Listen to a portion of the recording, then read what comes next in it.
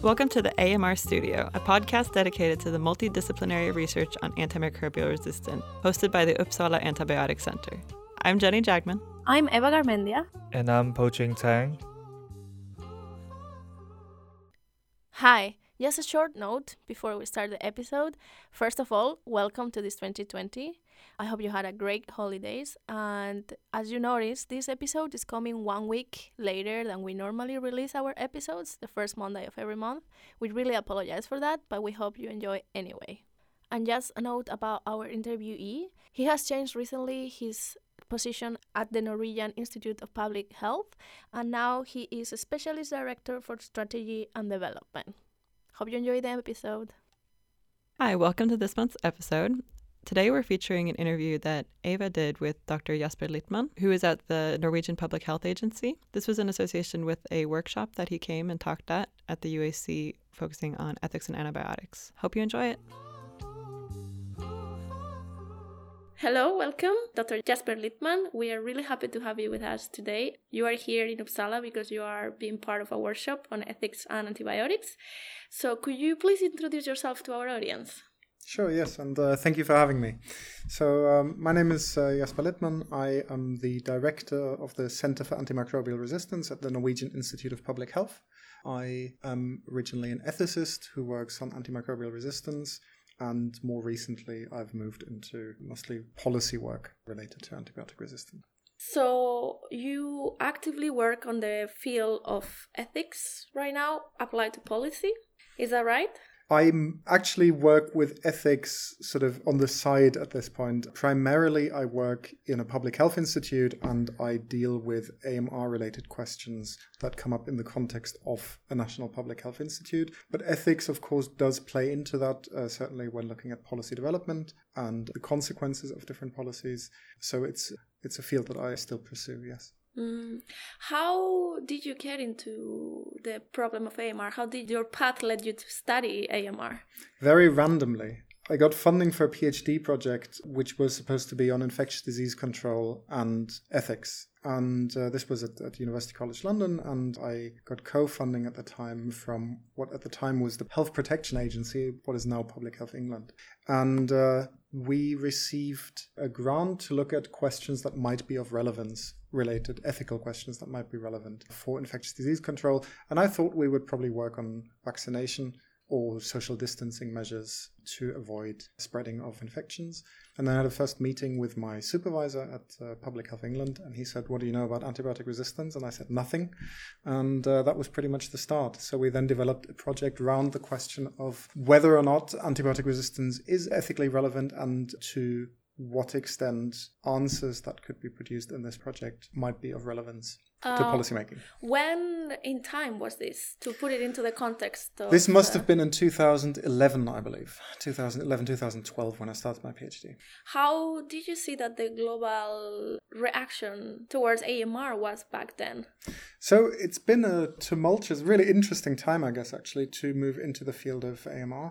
This was before the Global Action Plan was launched. So AMR didn't have the media profile it has today. It wasn't as high on the agenda, you might say. This was way before the O'Neill report. This was way before the O'Neill review, that's right, yes. So that came in 2014, I believe. And by that time, I was just finishing up my PhD thesis. Yes. Yeah, because you were in the UK, which is actually the country that kind of ask for this report to be made, and that's it's kind right. of responsible for this big overall media boost, so to speak. So being in the UK was certainly, I think, advantageous. Public Health England as an agency was very aware and very involved in dealing with antimicrobial resistance, primarily at a national level. And then through Dame Sally Davies, the UK also received a broader international profile for AMR. I think she certainly has to be credited for that. As Chief Medical Officer in the UK, she did a tremendous job lifting AMR on the international policy agenda. And indeed, we've now seen that we don't only have a global action plan, but we have an interagency coordination group. We have all sorts of policy instruments and working groups in this field that are really starting to make a difference in terms of coordinating the global response. Yeah, we talked here in the podcast how much the awareness at a political level has increased in the past years of the problem and how this global action plans and national action plans are actually trying to be implemented. You're coming from UK, and then I believe you were working here in Sweden for a while, also in policy measures within REACT. That's right, yes. So I worked for REACT, think tank that works on antibiotic resistance, and that was a great opportunity for me to look at more practical sides of policy making against antibiotic resistance. You have to remember that most of my PhD research, given that it was in ethics, was rather abstract. And REACT, in essence, offered me an opportunity to get thrown in at the deep end and to really look at what policy making in the field of AMR looks like in not just high-income countries, but also in low and middle-income countries, and to better understand the multitude and the complexity of problems related to AMR and addressing it in different contexts. Was your work at REACT right after finishing your research on your PhD?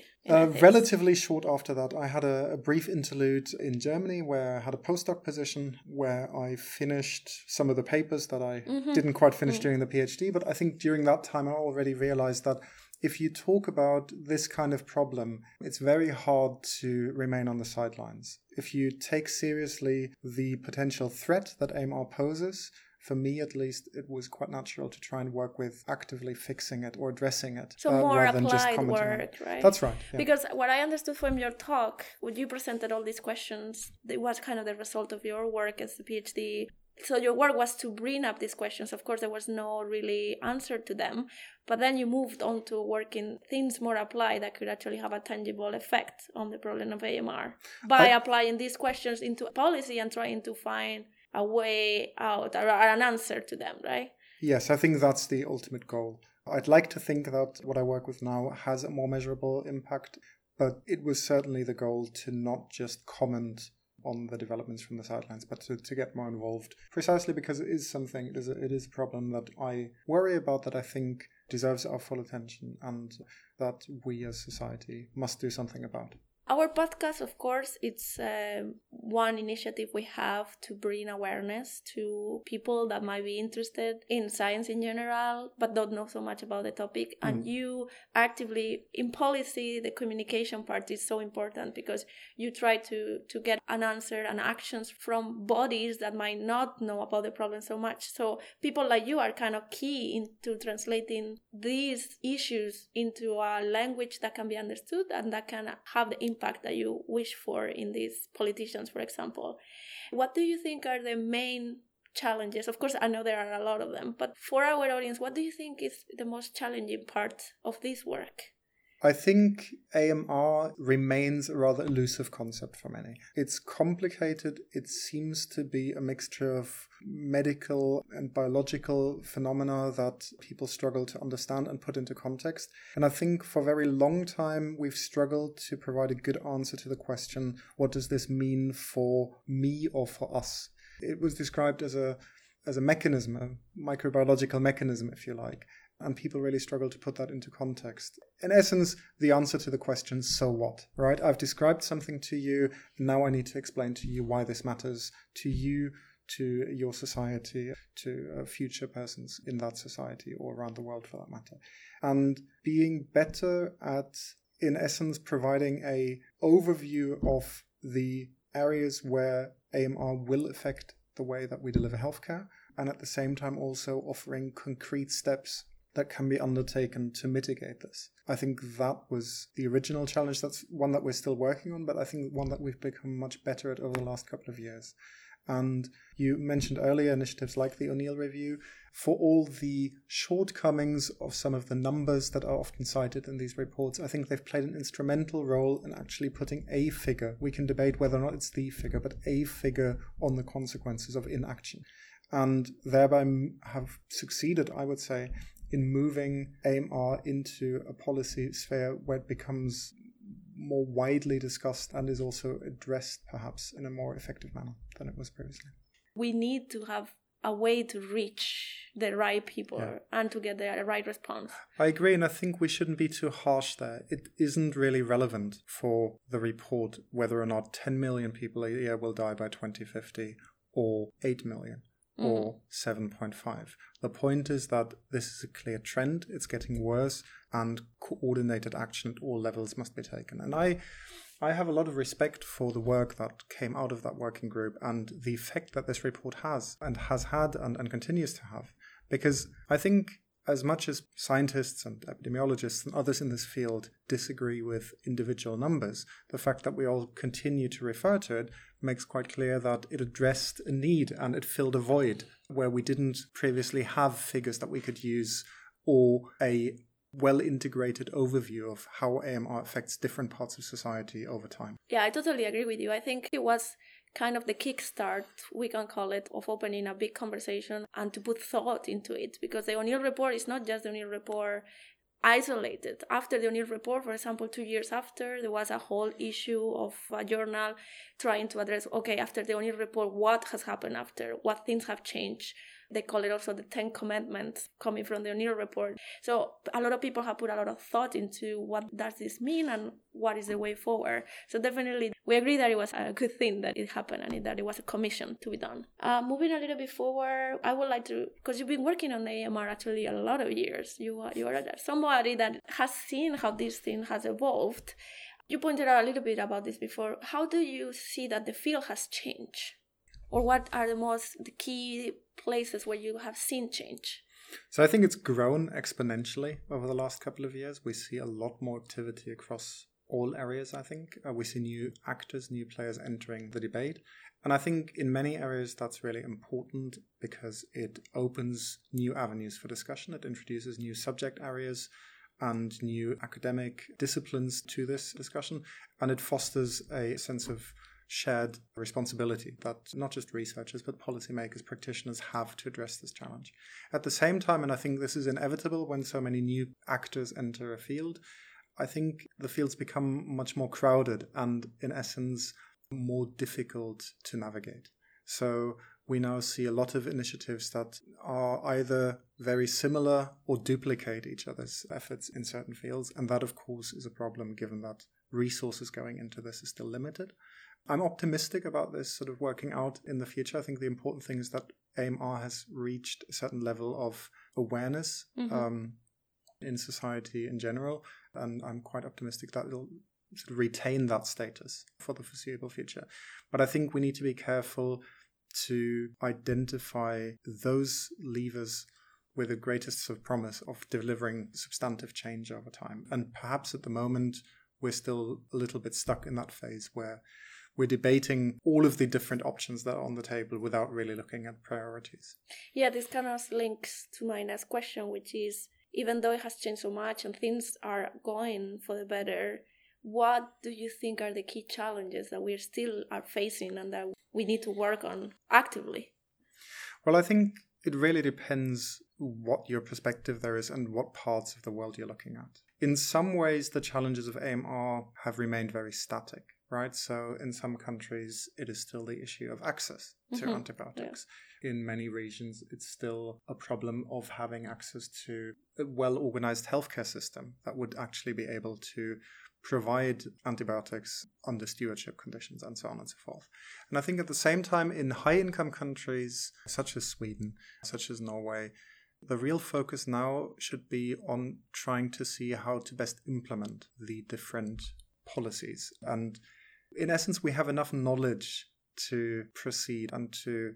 Research is always great. There are always unanswered questions, but there's a lot we can do with the current sort of body of research that exists. What we're not so good at is trying to work out how do we get people, for instance, to change behavior? How can we ensure that things that are written in guidelines don't just exist on paper, but are actually implemented in practice. And this is a field that I think we haven't looked at well enough so far. We've sort of paid lip service to the importance of integration, but we haven't really dedicated enough resources and perhaps haven't also brought in the people with a sufficiently sort of strong background in that field to really address it. And that would be people with a communications background, people from fields such as behavioral economics, sociologists for that matter. Psychologists, absolutely, yeah. So a lot of disciplines, a lot of people that will be part of this solution. But again, it's about sort of expanding. Yeah, it's still. So we're still on the conversation. Yeah. I remember somebody told us, and like a thought that when you have a problem, to face a problem, is like a double funnel. So first you can identify the problem, then you expand a lot, and then you can kind of come together to then find a solution. Although AMR won't have only a solution. We talk about this, that because it is not just one problem, it won't have only one solution. And I think you clearly made a point for that during your lecture today at the workshop, that it is not just one. It is many. Yes. But I think we need to be careful not to just marvel at complexity, right? It's important that while we acknowledge that AMR is a very interrelated problem that affects lots of policy areas, that we can still make a difference within individual policy areas. And success will ultimately depend on action across all areas, but we can still focus on these individual steps. And for instance, say... And that is actually needed to be focused in a way. I agree.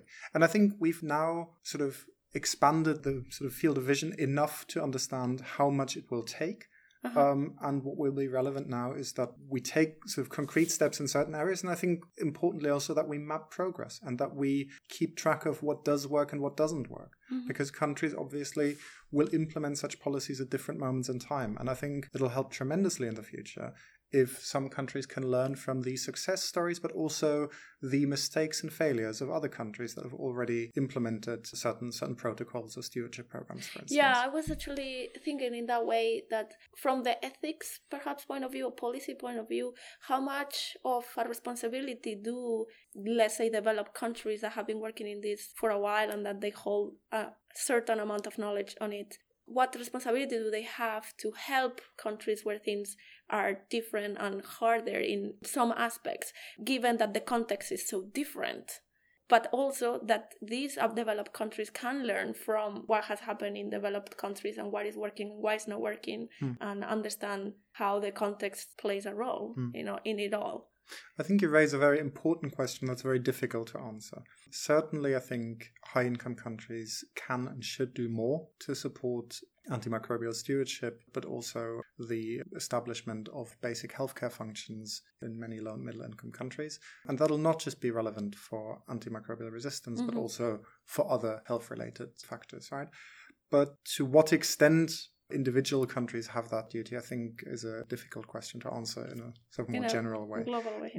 Nevertheless, I think that what we're realizing now is that challenges like AMR have a global relevance anyway, and we can't shield ourselves at the national level. No matter how well established certain protocols are in high-income countries such as Sweden or Norway, the real challenge in the future will presumably be the import of drug-resistant infections. And to reduce the risk of that happening is not a matter of shielding yourself and blocking yourself from the rest of the world, but of helping others to achieve, and hopefully, ideally, sort of similar status. Yeah, exactly. So that we don't have to worry so much about this exchange, because there will be so much inequalities in between the different places. I understand. We will have to start wrapping up soon because we have a very tight schedule for today. But I would like to ask you if you have anything that you would like to tell to our audience, or that you thought that it would be very good to put out. Well, I think looking back at the last 8 or so years that I've actually worked with AMR, I think seeing initiatives such as the Antibiotic Resistance Center here in Uppsala and other similar initiatives, it makes me really hopeful for the sort of future development in this field. Because when I entered this field, it felt that interdisciplinary work or multidisciplinary work was still often limited to, let's say, the fields of microbiology and medicine. Bringing together a medical microbiologist with a clinician would qualify as multi or interdisciplinary. And I think we've recognized the complexity of the problem and the many different aspects that we have to address and the many different skill sets and qualifications it'll take to do that, and seeing how far we've come in attracting people from all sorts of different disciplines, right? Today, there were people from linguistics, from economics, engineering, people who have an express interest in antibiotic resistance and want to bring their respective skill set to the table. I think that's a great development and one that we should continue to build on. Yeah, not only that they want to bring to the table, but they're also the willingness to learn from the other disciplines and to find synergies and to understand each other's problems and talk to each other in a way that something can come out of it. Yes, I think that's exactly right. Yeah, absolutely, I agree. Great. So thank you so much for making the time to talk to us, and I hope that our audience enjoyed the interview as much as I did, and also your talk was Excellent. Thank you so much. Thank you so much. Hey everyone, welcome back. Jenny, can you wrap up with us a little bit of the interview and what were your thoughts about it? So I thought it was really interesting. I mean, we've had an ethicist on before who was more talking about like the ethics, what ethics is in terms of antibiotic resistance and what role it plays and what we should think about. But Dr. Littmann was he's much more policy now. He works in a kind of different field. And I thought it was very interesting when he was talking about how his PhD was very abstract and not very defined. I mean, and then he went into his role as a policy advisor at REACT, which was much more practical, much more hands-on and like actual, implementations and such and what can actually be done. And I thought it was very interesting. I mean, it's often something that we think about theoretically, what you can do, and then really putting this into, okay, but now what is actually going to happen? Sometimes I wonder how practically how much ethics is taken into consideration when making policies. You know, like what are the driving forces for bringing a policy forward on something?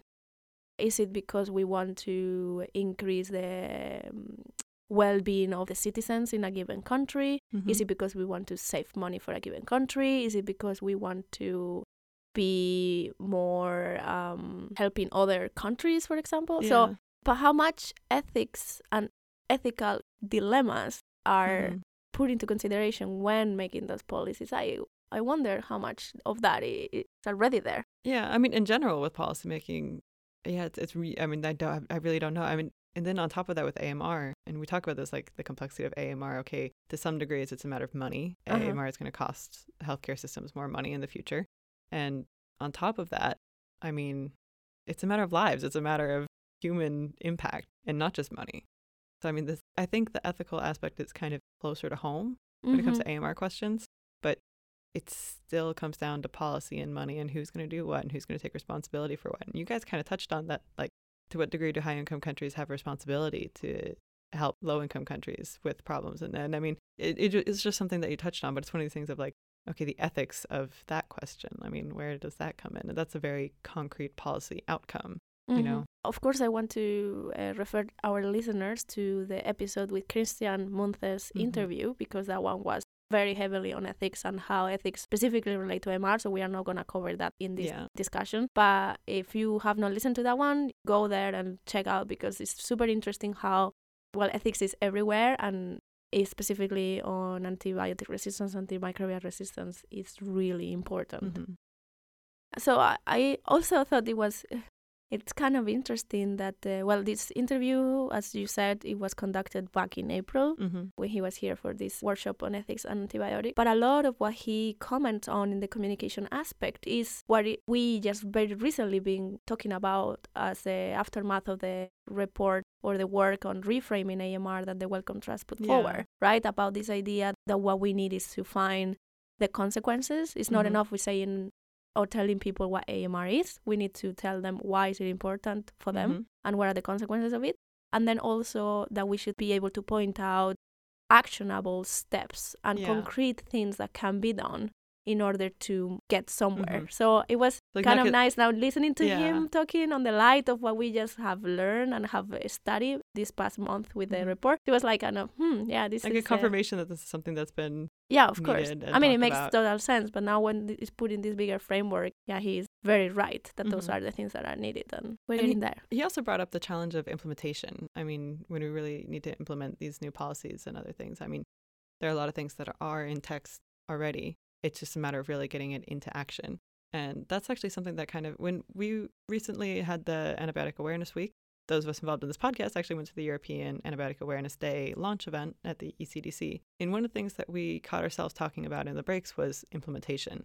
A lot of work has been done, but how much has actually come into action? How do we, this idea of putting knowledge into action. Yeah, and putting policy into action. I mean, there can be a lot of support behind some of these things, but how do we get from political support to action on the ground, people actually being affected and actually trying to make improvements? How do you enforce the changes, right? Exactly, yeah. And I thought that was just interesting that it also came up in this interview, which you had in April, which was something that, I mean, I hadn't listened to this interview before we were at the event, and that you talked about implementation again. And I think that's something we haven't talked about too much here on the podcast, is this difference between what's been said in policies and what's been stated in agreements and action plans and such, and what's actually changed on the ground, for lack of a better word. Yeah, I mean, the word out there, of course, is that, after the global action plan was brought up, and then so many countries agreed to develop a national action plan and implement a national action plan, that the most challenging step is actually not coming up with a national action plan, is to actually make it happen. Mm-hmm. So a lot of countries got kind of stuck into Yeah. now we have national action plan, but what's the next step? How do we Yeah. actually make it work, and how do we divide this into little steps or key Yeah. things that can be done? How do we break this complexity? Like what Yeah, that Dr. he Littmann also said is mentioned like break in the the end. complexity and take it step by step, and then you're looking, the greater effect that we're looking at is the whole. Mm-hmm. But yeah. step by step, these small little things that actually play a role. Yeah. It was a nice kind of tie into a lot of things that we thought about lately. Yeah. It's good to be going through the older interviews that we still have on the backlog and see how they all relate to things that have been working on and moving on and we've been talking to here. So a lot of things, of course, are repeated, like talking over and over again about the O'Neill report and if it's okay or not, the numbers or what it meant and why it was important. You know, we talk about some things over and over again, but that also it's proof that these are important things to talk about. Yeah. And I do kind of like hearing different people's opinions on the O'Neill report and Dr. Sally Dames and all of this. It's just fun to see how everybody in the field is like slightly different feelings and views and whatnot. Yeah. I just like seeing. Great. So we are going to move forward to the news section because today we bring two things that we really want to talk in depth about that we think are very interesting, and moving on from reports into something a little bit more real things that we need in the AMR world. Yeah. So hope you enjoy the interview and see you in a little while. Welcome to our news section. So we are going to talk about two pieces that complement each other really nicely. Yeah, I think they were actually published like right after each other in the same journal. And I think that was not the original idea, as I read in John Rex's newsletter entry, but it comes together really nicely. Yeah. And well, first of all, I want to say thank you to John Rex, to the newsletter, because he puts all these things together really nicely, and it's a huge help for us to, summarize things and put things together. Yeah. He's going to be on the podcast soon, so he will talk here as well about his work. But now let's dive into it. So, Jenny, could you present to us the first piece we're talking about today? Yeah, so the first piece is a review article in Nature Reviews Microbiology called The Global Preclinical Antibacterial Pipeline, and it was published November 19th, 2019. There has been a review of the clinical phase of antibiotics relatively recently, looking at, in other words, antibiotic or antibacterial therapies that are already in human trials. So we've talked about clinical trials before, phase 1, phase 2, phase 3. Yes, and we have commented on some specific projects that are moving from phase 1 to phase 2, exactly. phase 2 to phase 3, but this is a little bit more challenging. Yeah, so this is more challenging. Preclinical is everything before it ever gets into a human. Yes. So what they've defined as preclinical here is at least antibacterial projects that were at least in the lead generation phase, which is when you're kind of finding promising things, but they need to be optimized. Yeah, so something that might work, but it still needs to be worked on a lot. Exactly. It's a long way from there. Basically, so it's like you have something that might work, but you need to make it a drug by modifying things or trying to find a way that it will work better. Yeah. And up until anything before human studies. So it's this whole phase. And so this review article found over 407 projects. Yeah, so this is tricky because, well, first I think we need to say that it is tricky to find this information because those early stages of these scientific projects are quite unsure, like many will probably not continue. So there's also a lot of confidentiality because you might have something that might work, but you don't want to be scooped or you don't want that another company or another group will start working in a similar thing. So pulling this information together is quite tricky and challenging. And what they've done is to pull together information from different databases. Yeah, they looked at 5 different databases and they pulled together all the information they could find. And it was combinations of public information and private personal communications that they've had with people at these companies. They don't really release a lot of specifics about this either. So this is very, meta level information about these. But it classes, what they're working on, that sort of thing. It's not even a lot of information about where they are in the process. It's just basically what are the different methods and how many things are out there. to have an idea of how many might actually come into the market later as well. So you said there were 400 something projects 407 projects that they found. So of these 400 projects, they divided the projects into different categories to make easier the analysis of what's going on. Okay, so the main ways they grouped these 407 projects was into direct-acting small molecules. That's kind of, if you're thinking about what we call antibiotics today, that's pretty much it. Potentiators. So an example of that is beta-lactamase inhibiting molecules. Yeah, so there are things that you would put together with an antibiotic to make the antibiotic work better. Yeah, they themselves don't have an antibacterial property, but together they do. Repurposed drugs, so things that are already approved but are being repurposed for this. Antibodies and vaccines. There are pathogen. Yeah, they're for select purposes. Immunomodulators, which are specifically supporting pathogen elimination. Yeah, so they help the body basically clear up the infection. Exactly. Antivirulence approaches. So this one's can cover a bunch of different things, but basically changing what makes the pathogen cause an infection. Yes. And preventing it from being able to continue causing an infection. And this might be perhaps used alone, but also in combination maybe with antibiotics to try to avoid like reinfection or further infection. Exactly. They might not kill they don't kill the bacteria itself, but the idea is either that combination with antibiotic or that maybe if you change the properties of the bacteria, maybe it will stop causing the infection. The body's own immune system can handle it on its own. And then they also look at phages and microbiota, which is something we've talked a little bit about, at least the phages, because that's comes up as specific cases where phages have been used to clear bacterial infections. But we haven't talked that much about microbiota, I don't think. No, the idea behind this is drugs that will be able to potentiate the microbiota, and these will actually help against infection. Yeah. So of all of these groups, there are definitely the most of the direct-acting small molecules. Again, there's like more what you think of classical antibiotic. Yeah, which kind of makes sense because there are like 7 different categories. But I think it's also interesting that all these other categories have something going on, right? Yeah, they found something in all the categories. Like different approaches being tested, being looked into, and possibly maybe something will end up. Yeah, and I don't think any of them had just like one example. I mean, there were several for each. Yeah. Which is nice. It's a really diverse, and that's one of the things they bring up in this review is that it's a really diverse landscape.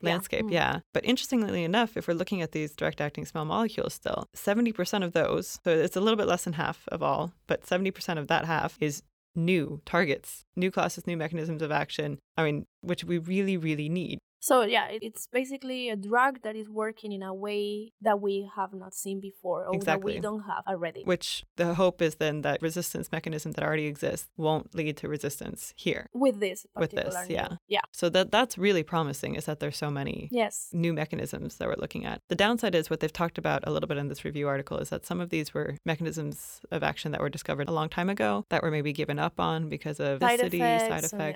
We're a little bit more desperate now. But maybe both things, being able to really market drugs that might have a higher side effect just because they are going to be used when they are really needed. I mean, if you are going to die of an infection, you might want to be put into the risk group of having this particular side effect. But also maybe now we also have new ways to modify that molecule to reduce those potential side effects. So I think like you were talking about this, making it into a drug. And a lot of that is minimizing side effects and working on how that drug is delivered into the body. So how it spreads through the body and how the body breaks it down. And we do have some new... I don't know much about this personally, but it's been a while. There's probably been some progress in these fields. So it's good to revisit it and then look into those type of mechanisms as well. Yeah.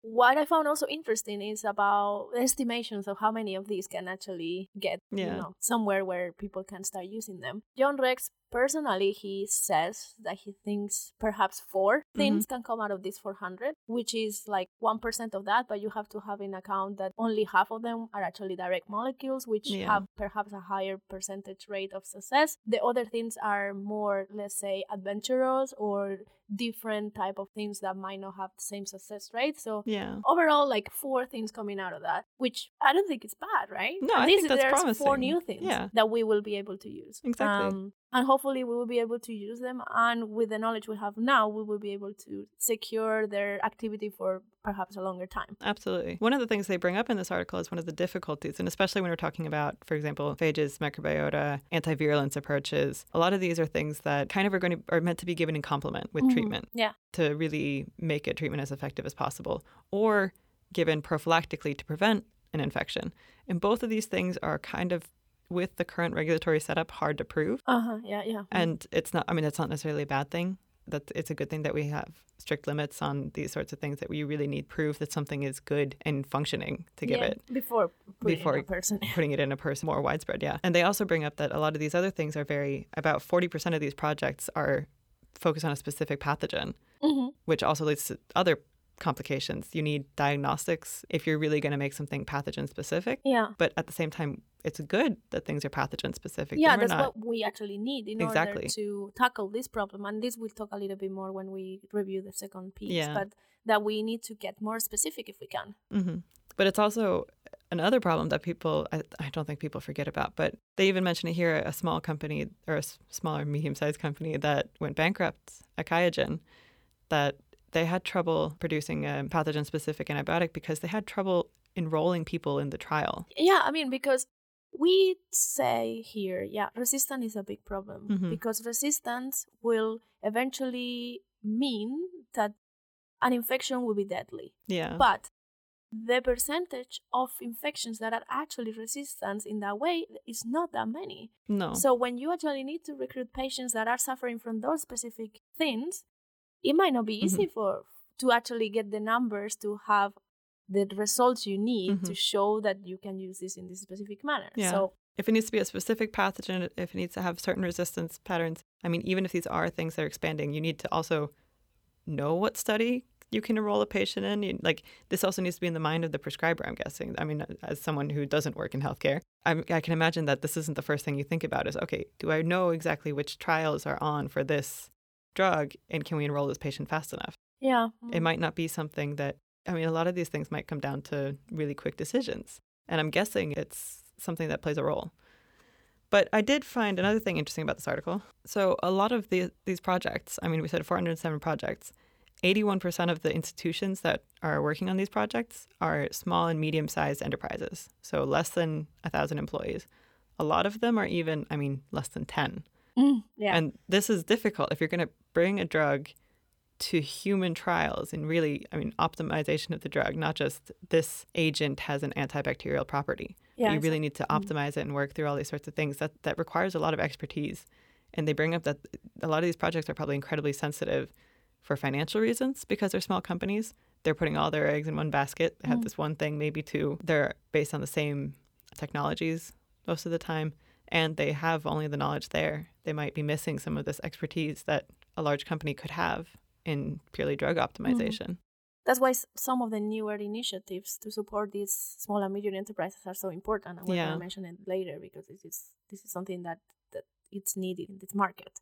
Also, these companies basically rely on that. So they have huge hurdles into basically try to break even all the money they're putting into that. When are they going to recover that money to be able to keep the company afloat? And this is basically what happened to QIAGEN, right? They put a lot of money because it needed to be put, and then when the antibiotic went into the market, the first years they didn't make any money. No. Rightfully so, because you don't want to overuse it, and the antibiotics are not put at a high price like other drugs, but it is a problem. Yeah, it's just a good example of something we're going to talk about later in the Viewpoints article at some of the issues. And this is just shows you how important these small and medium enterprises are for this pipeline. But they do have a really nice little summary of the main features of this article. So I thought I'd just run through them for those that maybe don't have access to this article later. Yeah. So in conclusion, they found a high level of diversity and interesting scientific approaches, much more so than the clinical pipeline.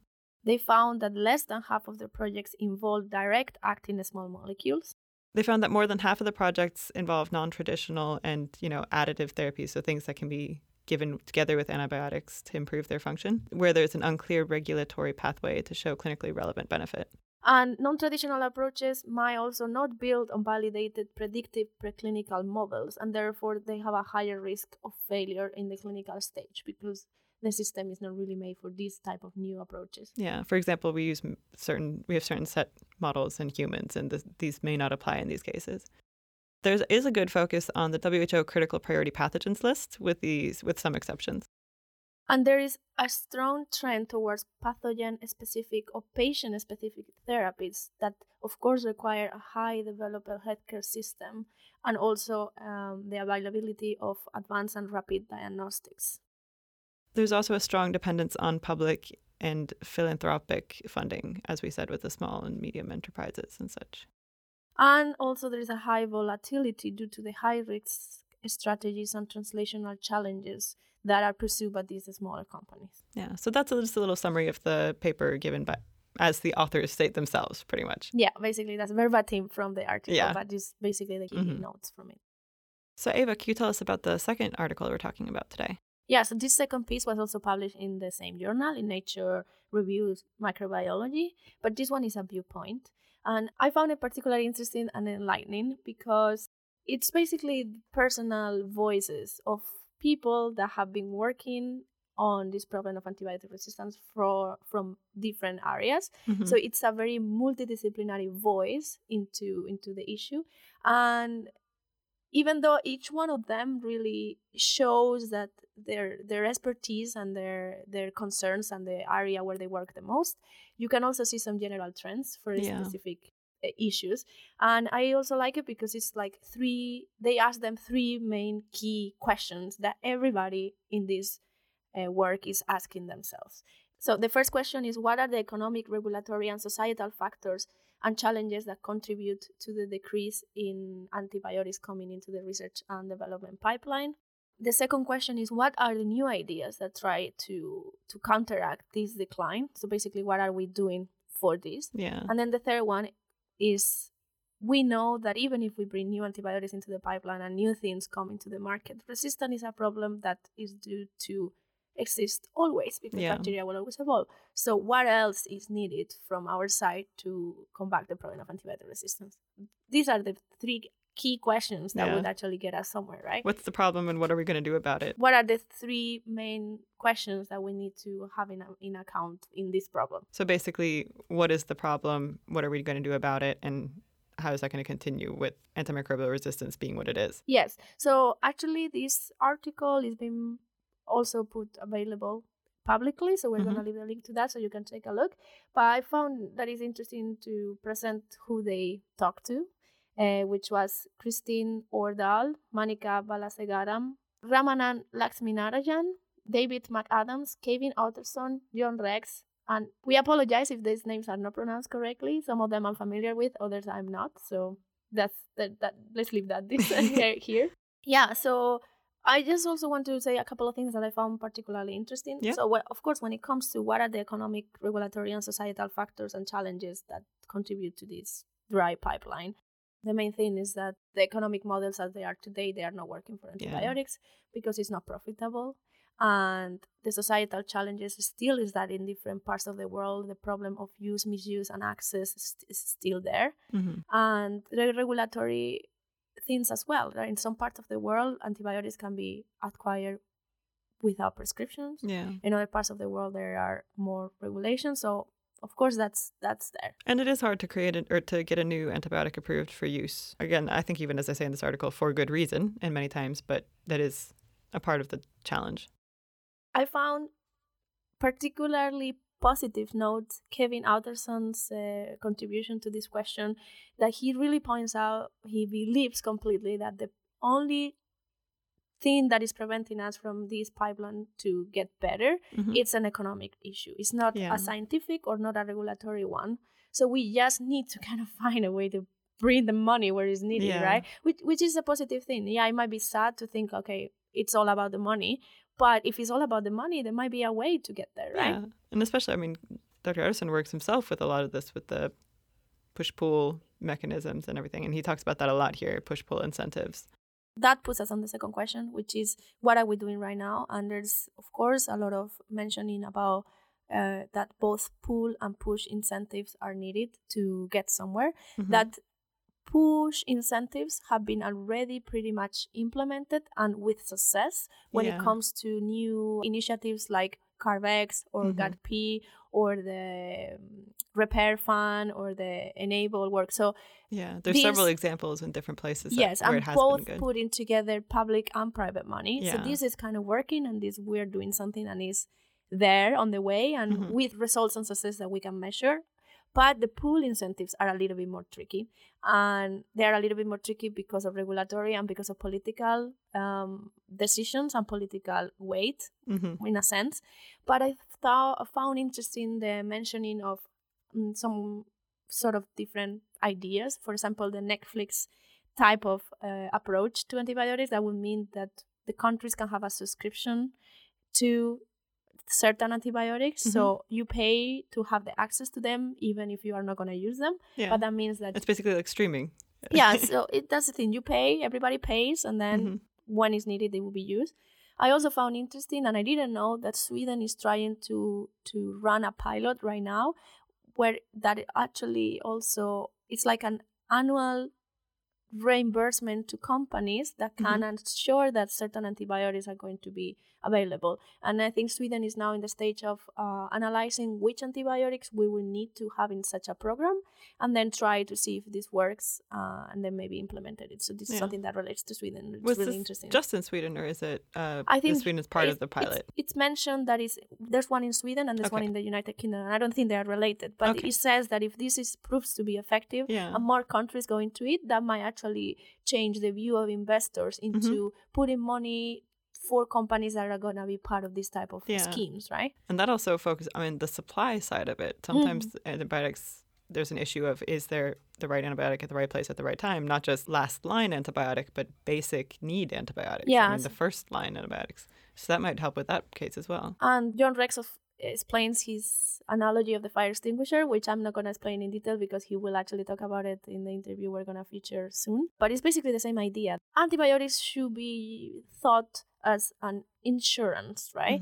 And this comes forward to something I found very interesting, and all throughout this viewpoint article, that a lot of our problems perhaps would be not solved directly, but found a way to be solved if we change our point of view of what antibiotics are from these drugs that can individually treat an infection to a person, to antibiotics as a public good and a public infrastructure that needs to be globally taken care of. Yeah. And the same way that we see vaccines today, and the same way we see defense nationally in countries, or we see roads of access to water, sanitation, it's rather not something isolated, but something that is a public good. And if we just change that point of view, maybe we can get somewhere. Yeah.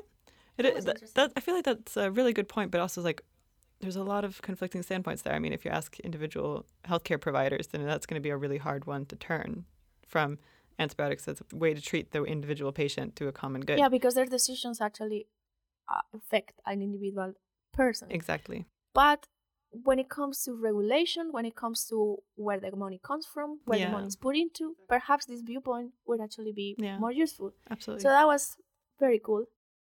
And then there's the last question, which is, okay, even if we bring new antibiotics in the pipeline and we put new antibiotics out there, resistance is going to happen. So what else is needed? This comes back with what we just talked in the previous article, that what we need is more specific treatments, more specific diagnostics. More specific diagnostics would also allow us to prevent the transmission of infections and particularly resistant variants.